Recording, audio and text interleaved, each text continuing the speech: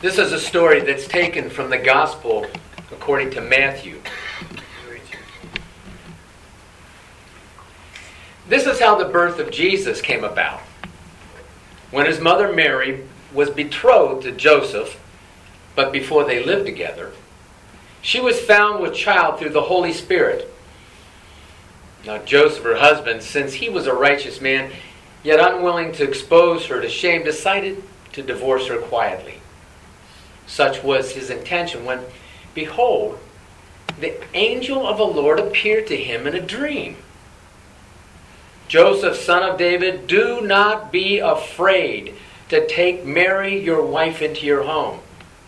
For it is through the Holy Spirit that this child has been conceived in her. She will bear a son, and you're to name him Jesus, because he will save his people. Now all this took place to fulfill what the Lord had said through the prophet. Behold, a virgin, a maiden, shall conceive and bear a son. And they shall call him Emmanuel. That means God is with us. When Joseph awoke from his sleep, he did as the angel of the Lord commanded him and took his wife into his home. People of God, hear what the Spirit is saying.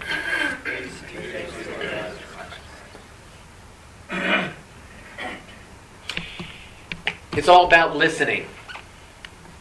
Not hearing, but listening. I'm going to start off with the story of Ahaz. Who is this Ahaz character? He's really an interesting person. We also have to take in context of where Isaiah comes in this.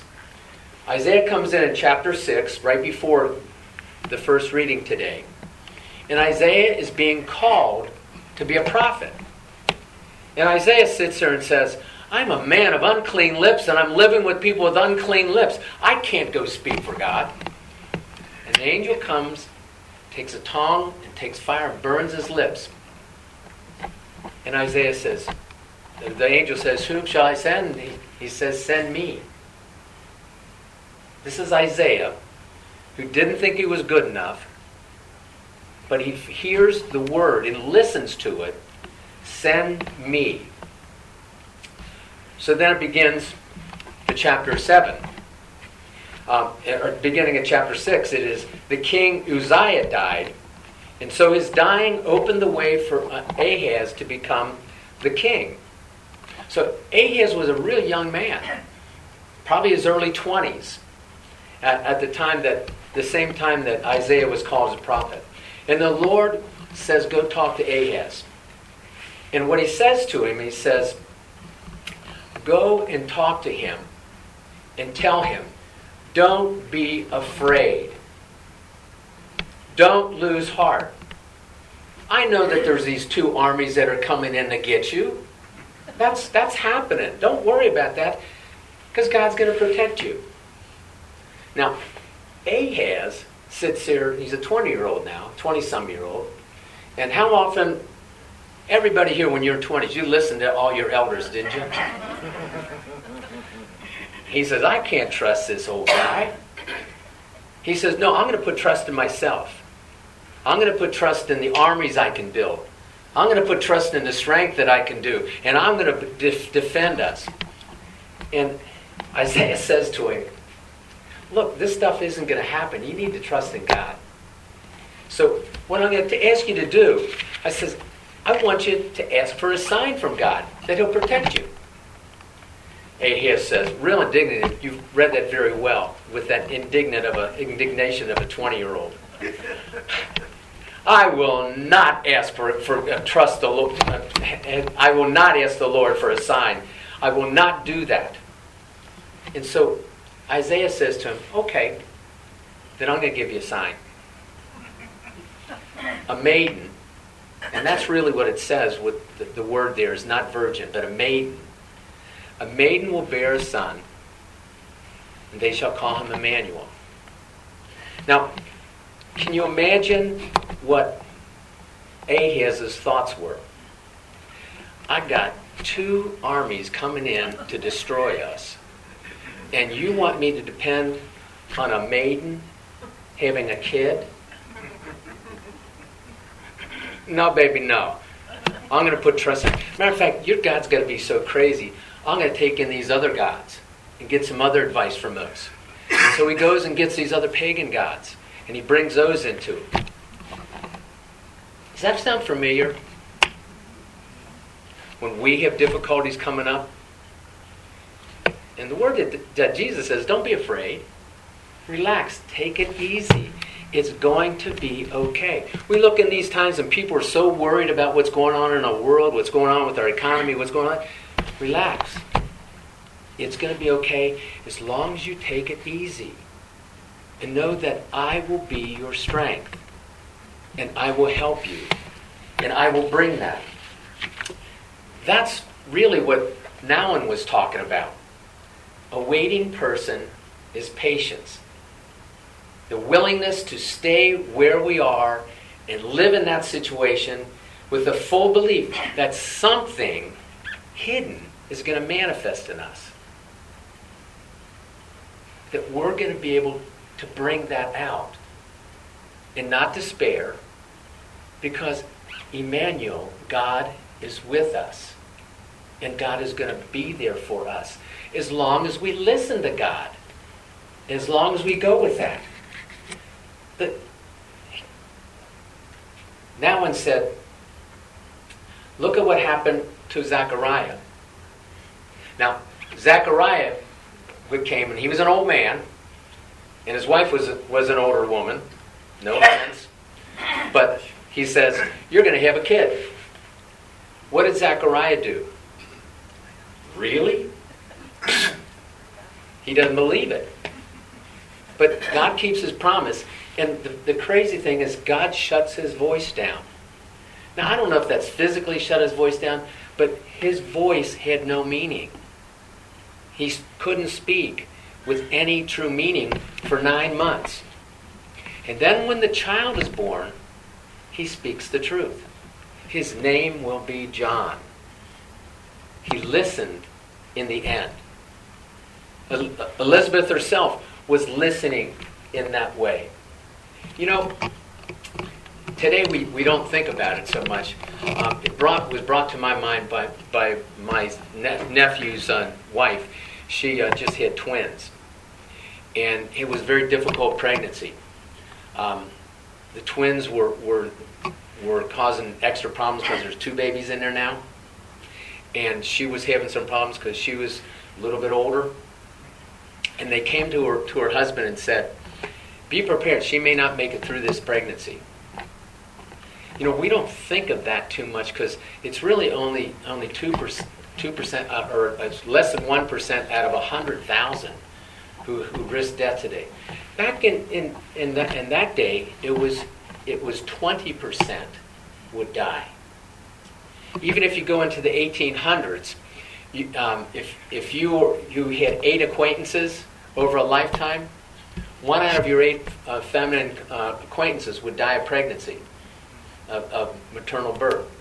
So it was a serious thing that they had to look. Elizabeth did not fear that. God's going to take care of us. God's going to work through that.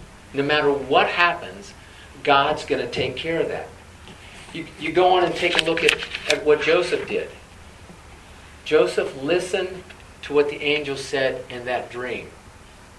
And I'm sure he asked help. And he kept Mary and brought her together. What I hear in that is that when I need help, I need to ask for it. Because God is with us. I don't know about you, but I feel I got that we all have spiritual guides that are there to be with us. I've named mine Kasapian.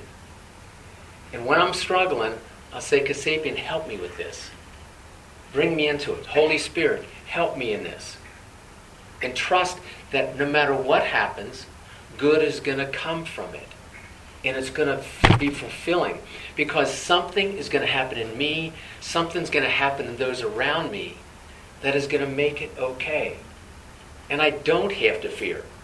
Now, That's not always easy. There was a saying that was put in the A Course in Miracles, says, I'm only here to be truly helpful here on earth in this phase.